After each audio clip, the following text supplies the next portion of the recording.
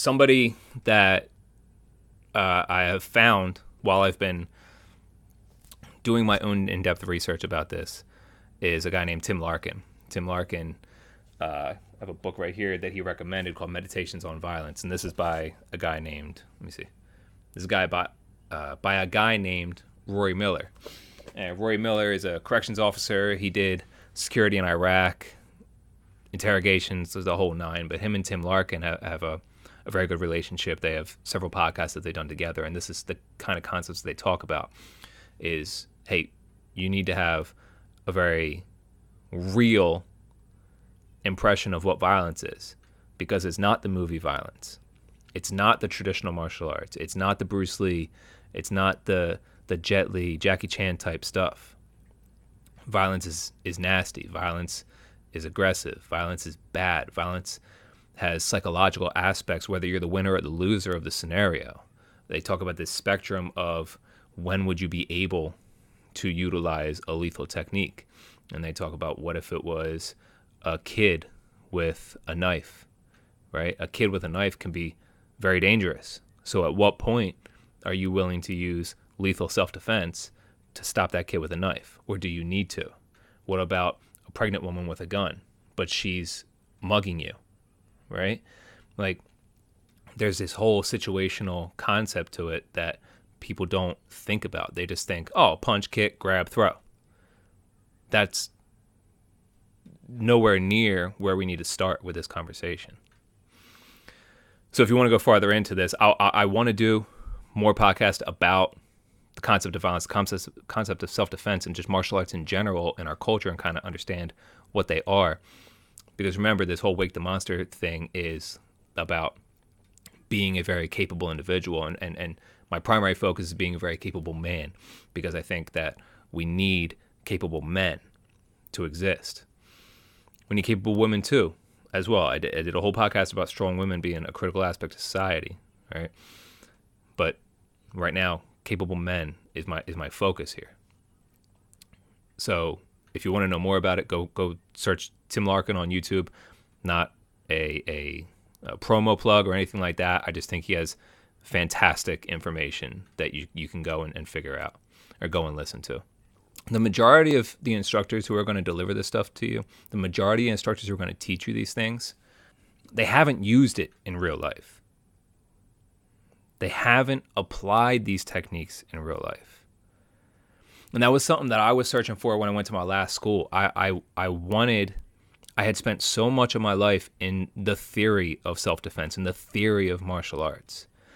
I had beautiful kicks, right? I'm tooting my own horn right now, right? But I loved kicking. So the spin kicks, the jump kicks, the twist kicks, all that kind of stuff. I had beautiful kicks, but the application wasn't realistic. I'm not going to go do a 720 hook kick when I'm trying to fight somebody because, I'm trying to protect my wife or my daughter or something like that. It's not going to happen, right? So I wanted to find a place that I could take myself out of theory and go in application. And so there was a instructor within the association that I was there. He actually ran the association. His name was Grandmaster Drum. And his head instructor at the school that he owned was Master Jay Cruz. And Master Jay Cruz is a world champion Muay Thai competitor. He had been since he was like 13 years old. And, he's in his late 30s now. But I wanted to find the realism in all this. And so I went there and I said, look, I would love to come on and teach with you. I also want to take a fight because I want to know how real this is. I want to know how real everything I've been doing is. And so they let me come on. They let me become an instructor, taught me the ropes. It's traditional school. So even within there, every working relationship has agree and disagree moments. And so I was always questioning, and listening to the rationale, and listening to the understanding of why this technique, why this, why that. Outside of just the traditional. If I'm teaching somebody who wants more than just spiritual or fitness, how am I rationalizing these techniques to myself to teach them and to them to believe that it's going to work, right? So we were always honing and blending and everything like this. So my relationship with Jay was fantastic because of the fact that when it came to martial arts, we could kind of challenge our understanding of things. And, if I brought up something from a military aspect or a combat or a street level type scenario, Jay would be able to take that in and either explain to me how, hey, we are matching this is how, or, make small little changes to the way we explain something or the way we addressed a specific technique so that it became more real world, more reality based. So it's a great relationship there. But all my other instructors leading up to that were not people that applied this stuff in real life. I mean, Jay was like I said, world Muay Thai fighter. He also grew up in the inner city, so he had to utilize the stuff that he had grown up learning to take care of himself, take care of his friends, his family, all that kind of thing. And then Grandmaster Drum, who was both of our instructors at that point, was a Marine in the 70s. So that's where he learned his martial arts. So he got to have realistic applications of it as well. It was cool because I found people who had utilized these things in real life. But that is not the norm. The majority of schools you go to, it is going to be all theory. If a student asks the instructor, have you ever been in a fight? The instructor is going to say something along the lines of, no, what martial arts really taught me is how to avoid fights. Right? What martial arts really taught me is how to walk away, is how to have confidence to not have to fight. And all those things are true and good and strong characteristics of martial arts, but they are also telling the truth in the fact that, hey, the physical aspect of it, I don't know if it really works because I haven't tested it. I haven't tried it. I haven't had to utilize the physical thing. So if you get stuck in a situation where you can't walk away, where you've used your martial arts, your verbal jujitsu, and you weren't able to talk your way out of a fight or find an escape route, I don't know if what I taught you is going to work now. The majority of schools you go to, that's going to be the reality.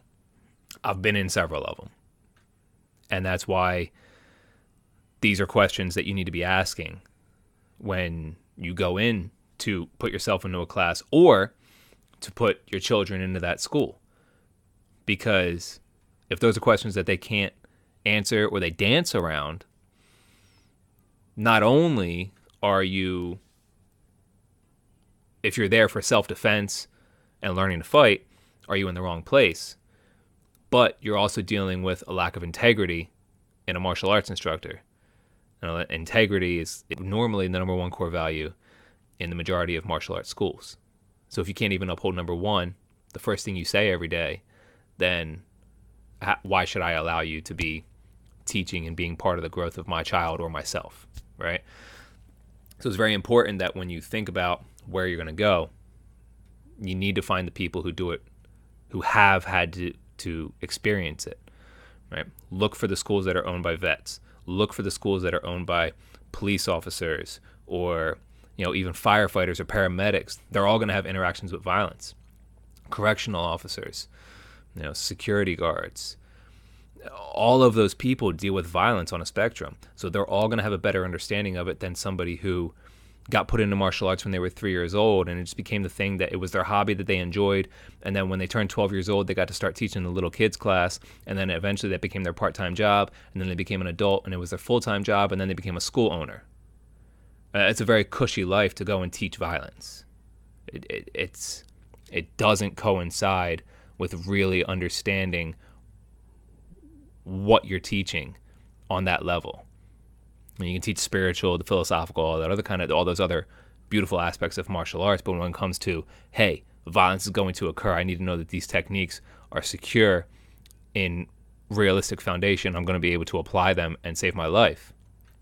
Those people are not the people that you should be looking for. You should be looking for the real people who have dealt with violence in their life, in their job. They came to martial arts because they needed it for something else. one of the questions that I've always loved when teaching self-defense is, what if? Right? And especially the kids. The kids love asking this.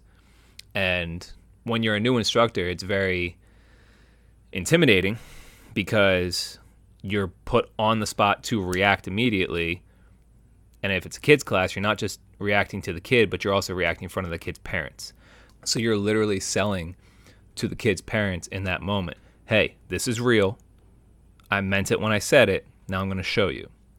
So if I teach a hip throw, all right, get low, boom, get your center of gravity below theirs, rise, toss, drop them.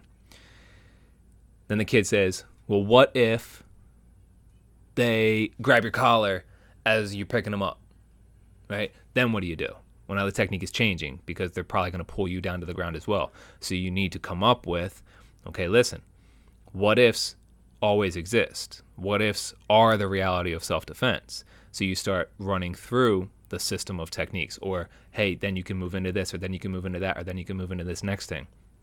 But it's important to understand the what if you're a martial arts instructor and you're teaching self-defense, you need to live in what if. You need to accept the what if. You need to invite the what if. Everything about a violent encounter is what if, because you don't get to choose what the other person does.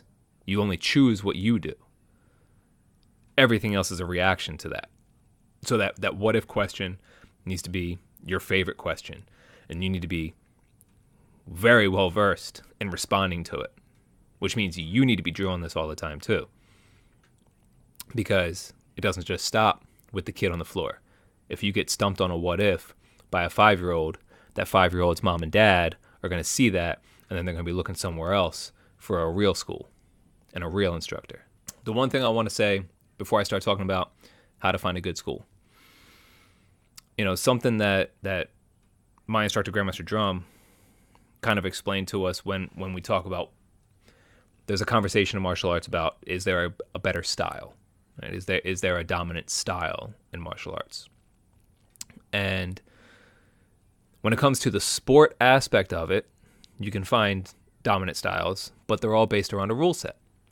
So if you're into mixed martial arts, grapplers are generally going to dominate stand-up striker type fighters. So your wrestlers, your jiu-jitsu practitioners, your sambo, those Khabib type guys, those Tony Ferguson, Michael Chandler, like all those wrestling based people, Kamaru Usman, those guys, George St. Pierre, they're going to have a easier time adapting to the sport because they have that body control, that physical control. They can take somebody down and hold them there if they need to and score points and win rounds. But again, that's based around a rule set, right? Now, if we're in a self-defense situation, it shifts a little bit because, first of all fights start standing, right? Now, let's say you have a wrestler who's going to defend himself with his wrestling technique. Well, that's fine. He's going to take me down. Okay, cool. However, my self-defense does not just stop at my physical abilities, right? I have what we call EDC, everyday carry. Millions of Americans across the country do. It's our Second Amendment right. So I carry a gun on me everywhere that the law doesn't make me a felon. I also carry a knife. So if we're wrestling and I have decided that, hey, this scenario is getting to a point where I need to elevate my level of aggression to protect my life or my family's life, I'm going to move to an alternative weapon. Now his wrestling is pretty much useless, right? That's sport martial arts versus self-defense for preservation of life. And I'm not going to cover gun and all that other kind of stuff, like the gun and the knife and what to carry, how to shoot, when to shoot, all that kind of. I'm not talking about that here. Well, I want to focus on these seminars and these self-defense classes and what a good school actually is. But that's a concept you need to understand. When I was in school and people would find out I was a martial artist, they would always say, "Oh, do a move." Right? If you grew up in martial arts, everybody would, "Oh, do a move, do a kick, do something cool." And so growing up, I had kicks that were cool. I had 540s, 720s, butterfly twist, all that kind of stuff. Like, those are cool things to do, and it would get like, oh, that's awesome, right? But then you have that reputation that you got to play with again too, because, oh, I did a kick, well, now somebody wants to challenge me. And when I was a kid, mixed martial arts wasn't really a thing. UFC wasn't a thing. Everybody was boxing because that was still the dominant combat sport. So if I did get into a fight, somebody would be like, oh, what are you going to do, kick me? Well, yes, I am going to kick you because it's a weapon that I have, right? And you get looked at sideways if you were a kicker. Today, it's like, I'm going to kick you because everybody's kicking now. But that spectrum of defense has to exist, or that spectrum of violence exists. And if I'm fighting a wrestler, wrestling is not my dominant skill set. And even if it is, maybe that person is an All-American wrestler, an Olympic wrestler, and I just wrestled in high school or something along those lines. So when they start dominating me, I am going to move to my next highest level of violence to protect myself, to preserve my life, to protect my family. Now wrestling is irrelevant, right? Great in the ring, but irrelevant when the world, the game changes outside. When I've decided I've had enough and I want to elevate this to protect me. Or, hey, this got out of hand and I need to do something or else I'm going to lose my life. You know what I mean? That's the self-defense conversation. It's an uncomfortable topic for many people going to martial arts schools, for traditional martial arts schools. Even in MMA schools, right? Like, those guys are very good at violence within a rule set. There isn't a rule set outside. It's not to say like, oh, street fighters are that's not my point, right? My point is there isn't a rule set. You cannot have an expectation of a fair fight in violence. That's not a thing. Preservation of life has no fairness to it. You'll hash all that out in court later, which is my point of understanding rules and regulations before you decide that violence is going to be your option. That's the part of the spectrum. Dominant style is relative to your arena. But my point was, something Grandmaster Drum would say is, he would ask you a question. He'd be like, all right, so I'm going to put you in an arm bar. Okay, cool. And he'd do a simple like wrist lock arm bar. And he'd say, who invented this technique? What style invented this technique? And you could say Hapkido. You could say Jiu-Jitsu has an arm bar. You could say Japanese Jiu-Jitsu. You could say Kung Fu had it, right? And Pankration, whatever. And the answer is nobody knows, because every style has a version of an arm bar. Right? So his argument was that God invented it, because God invented your arm to move one way and not the other. So then God determined that if I do this, it hurts. God's stylist, right? The idea is that there's no dominant style. It's about the practitioner.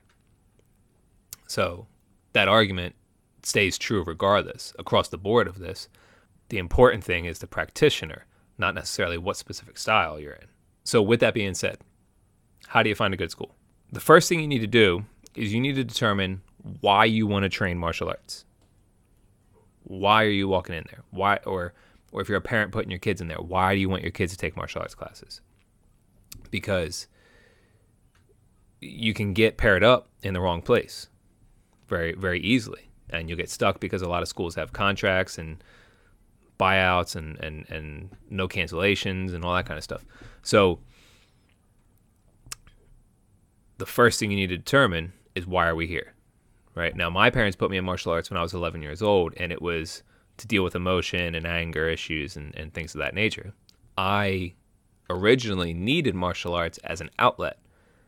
I didn't need it originally for learning violence. I actually needed it to control my I guess, violent urges, right?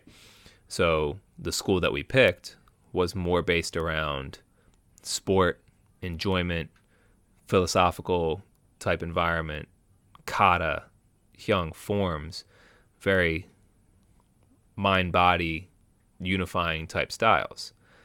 At the time, it was good for me, but it was still martial arts, right? So I still had that hubris of being a black belt when I eventually got there, right? So I had that hubris of being a black belt a little bit, and when it came to the actual application of technique, it was lacking because of what the schools purpose was. The school used martial arts as an engine to teach life lessons. That's a different purpose, right? So that's a spiritual or a physical health, right? Or an emotional health, something along those lines, which are fantastic reasons to take martial arts. And traditional schools are great for that. Kids coming from broken homes, hey, I just want them to learn how to deal with emotions. I don't like the idea of control emotions, right? Because I don't want to subdue them. I want to learn how to live with them. I want to learn how to deal with the emotions. You don't want to avoid emotion. You want to have emotion, and you want to deal with it. And traditional martial arts schools are fantastic for that because they don't use martial arts primarily to teach the violence. They use martial arts as the engine to teach life skills. So if that's what you're looking for, then the majority of traditional martial arts schools are going to be fantastic for you because they're all happy, high five. You always got to have a good attitude. You can't come in and say, oh, today was okay. You got to say today was great, right? Good isn't okay, or good's not acceptable. It's got to be great, excellent, fantastic, positive mindset at all times kind of stuff, right? But understand your trade-off is the skilled violence. You have pretty kicks, you have good forms, but you might not be sparring as much. You might not be learning how to take punches, how to take kicks, how to deliver punches and kicks, how to have the cardio base while in a fight, as opposed to, just general cardio, general health. If you want that, you need to start looking closer towards your MMA and your UFC schools, your mixed martial arts, your Brazilian jiu-jitsu, those type of things. Those schools, while they still have some of those philosophical, spiritual type lessons that they teach, they are more focused on building you out as an athlete, right? But a combat sports athlete. So they're going to teach you violence. They're going to teach you punches and kicks. They're going to teach you proper technique. They're going to teach you how to take a punch. They're going to teach you how to deliver a punch. They're going to teach you how to interact in that way within a rule set.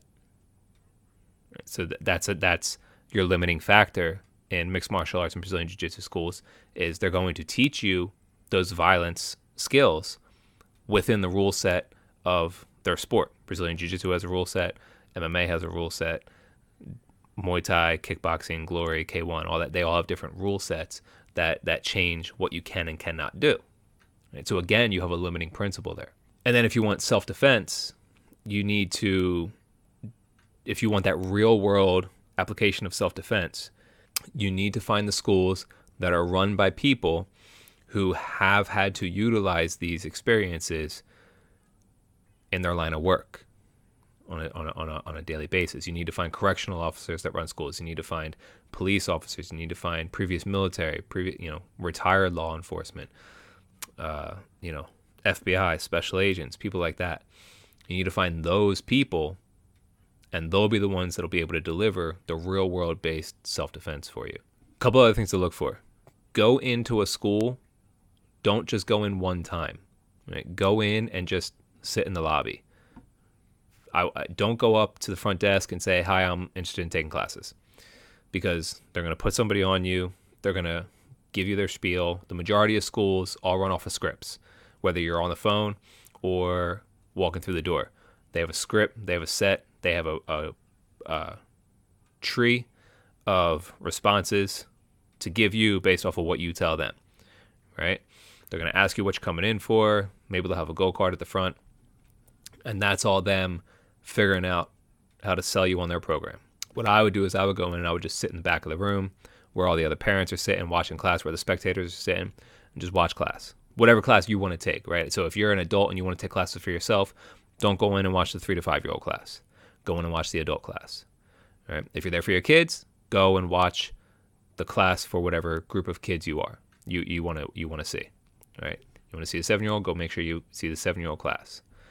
And don't just watch the beginner class either. Watch the beginner class and then go watch the advanced class, go watch the black belt class. Because what that's going to allow you to do is it's going to allow you to see if they're focused on things that you want to have focus on. If you want behavior improvement for your children, and you go watch the beginner class and you got the kids going crazy because they're brand new, but then you go to the black belt class and you got a bunch of knuckleheads that are still getting yelled at, is that school focused on the thing that you want, right? If you want your kid to be an athlete on the sport karate circuit, go watch the beginner class and see what they're focused on. Are they very heavy on technique and stances? And then go watch the black belt class and see if those kids are doing the things that you see happen on YouTube. You can't just pick a school based off of walking into one school, listening to an instructor, and then saying, okay, cool, this is it. Because all pitches in martial arts schools are based off of an emotional response by the buyer. All right. Martial arts is a luxury buy.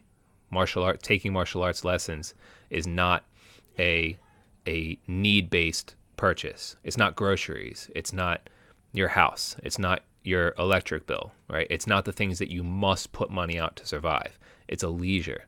It's an extra. Leisure purchases are based off of your emotion, right? I want this car because it's fancy and it's going to make me feel good, right? I want this watch because it's going to look good in my suit and it's going to impress my boss. Those are all like leisure type things. Martial arts is the same way, right? Vacations are leisure. I want to go to Cancun because, it's going to make me feel so good. That's emotion. So martial arts schools are very, very well versed in drawing out the emotion, the positive emotional reaction to you being in their school. If you let that happen, then you're going to walk into a school one time, you're going to sit down with the instructor, hear the pitch. They'll put you through a couple private lessons to get that emotional buy-in of feeling good, get those endorphins running. And then after one of those really good high endorphin workouts, they're going to bring you in the office and they're going to present you with the numbers, right? They're not trying to trap you. They are trying to seize on the good feeling that they gave you. Which is fair. I mean, that's the sales pitch of that industry, right? But you as a buyer need to be aware of that, because we shouldn't be making purchases based off emotion. We need to be making purchases based off of logic. Why are you taking martial arts classes? Why are you looking for that? Why do you want your kid in there? Why do you want you in there? You can't get that by talking to the instructor. They all have self-interest in you being there because it raises their bottom line. You only get that from being a fly on the wall. So like I said, to pick your martial arts school, the best thing to do is to go and just sit in the audience, watch a class, watch a beginner class, watch the watch the beginner class, watch the advanced class, so that you can see the progression of their students. Another thing to keep in mind is pay attention to who the instructors are of those classes, okay?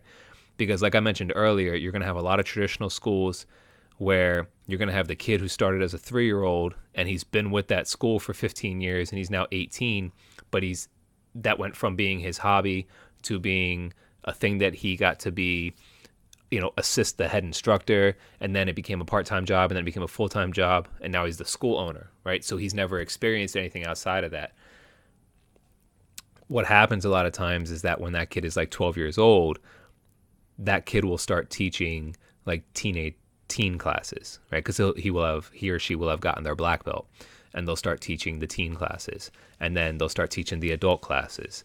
And as an adult, again, why are you here, right? Now, if for me, if I am in a class and I want to deal with the grown-up problems of my day, and standing in front of me is some 16-year-old kid who has a biology assignment due after he teaches me this class, like how much credibility can I have?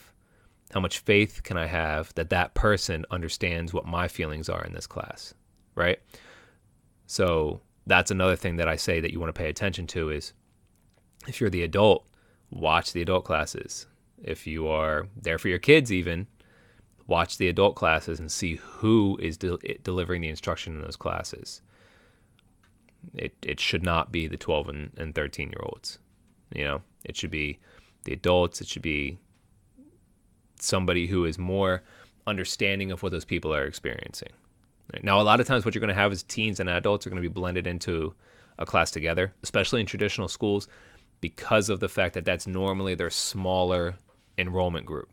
So they just don't have the bodies to make it worth splitting that class up.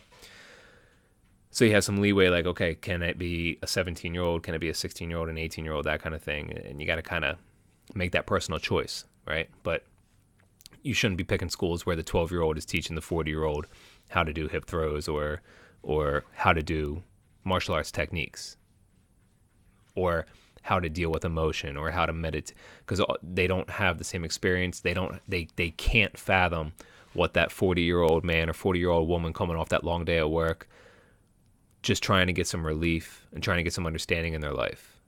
And the 12-year-old kid they can't fathom what we deal with as grown men and women.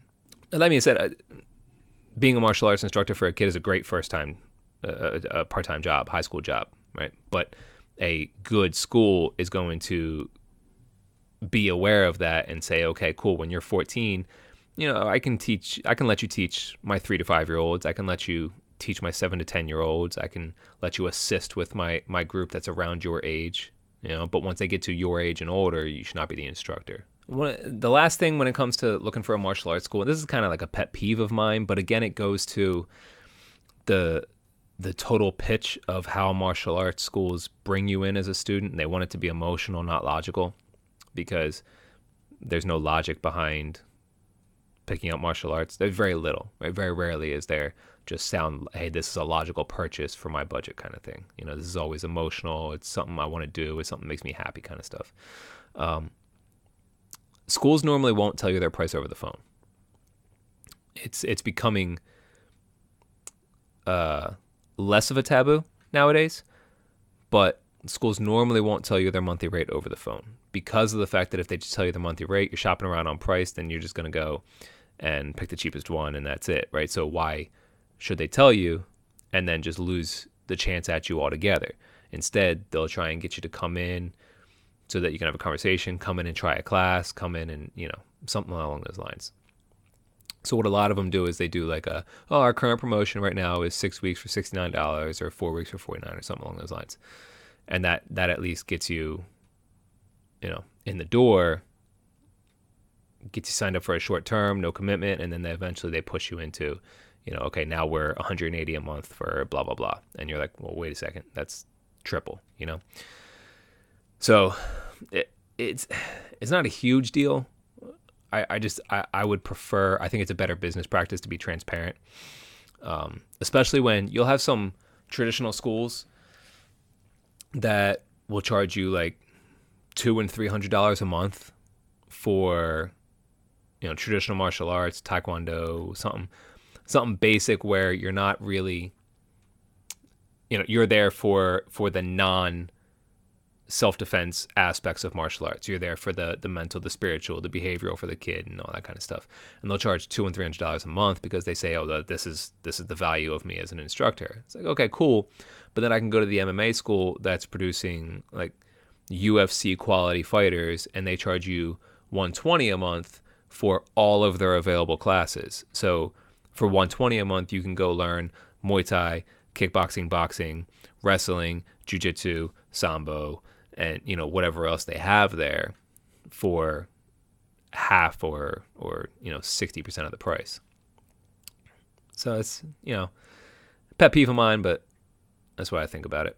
To wrap this up, because I've been going for a while on this, and this is something that I could spend days and days and days talking about, but self-defense seminars, they are not valuable.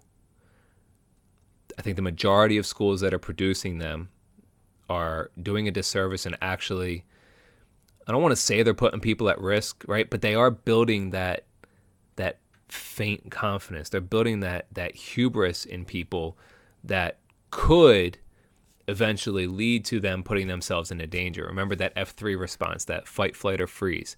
Well, if your default is flight, but then I teach you some skills that makes you think fight, and then you freeze because you've reached the end of the skill because you haven't practiced it enough, or we didn't teach you a series to get to the finishing move or something along those lines, then you freeze, and now I just put you in harm's way as an instructor. So self-defense and women's self-defense seminars, they're built as recruitment tools. They are not there to actually benefit the women. or benefit the students. It gives you a fake feeling of confidence. And I can see where there's benefits to that, right? Hey, I'm not going to go out and fight, but I just want to feel better about myself, so I'm going to learn some self-defense. And that's fine. I understand that, and that can be beneficial to people if they understand that limit is there. But the majority of the time, that it's the idea of these seminars is to be a recruitment tool, not to be a tool that actually teaches you self-defense. Because, as I mentioned before, the most critical aspect of self-defense is situational awareness, and that's something that's just not covered at all in most seminars. And then the ones that it does, it's absolutely done a disservice in the depth of how it is covered. All right, so that's it for this podcast.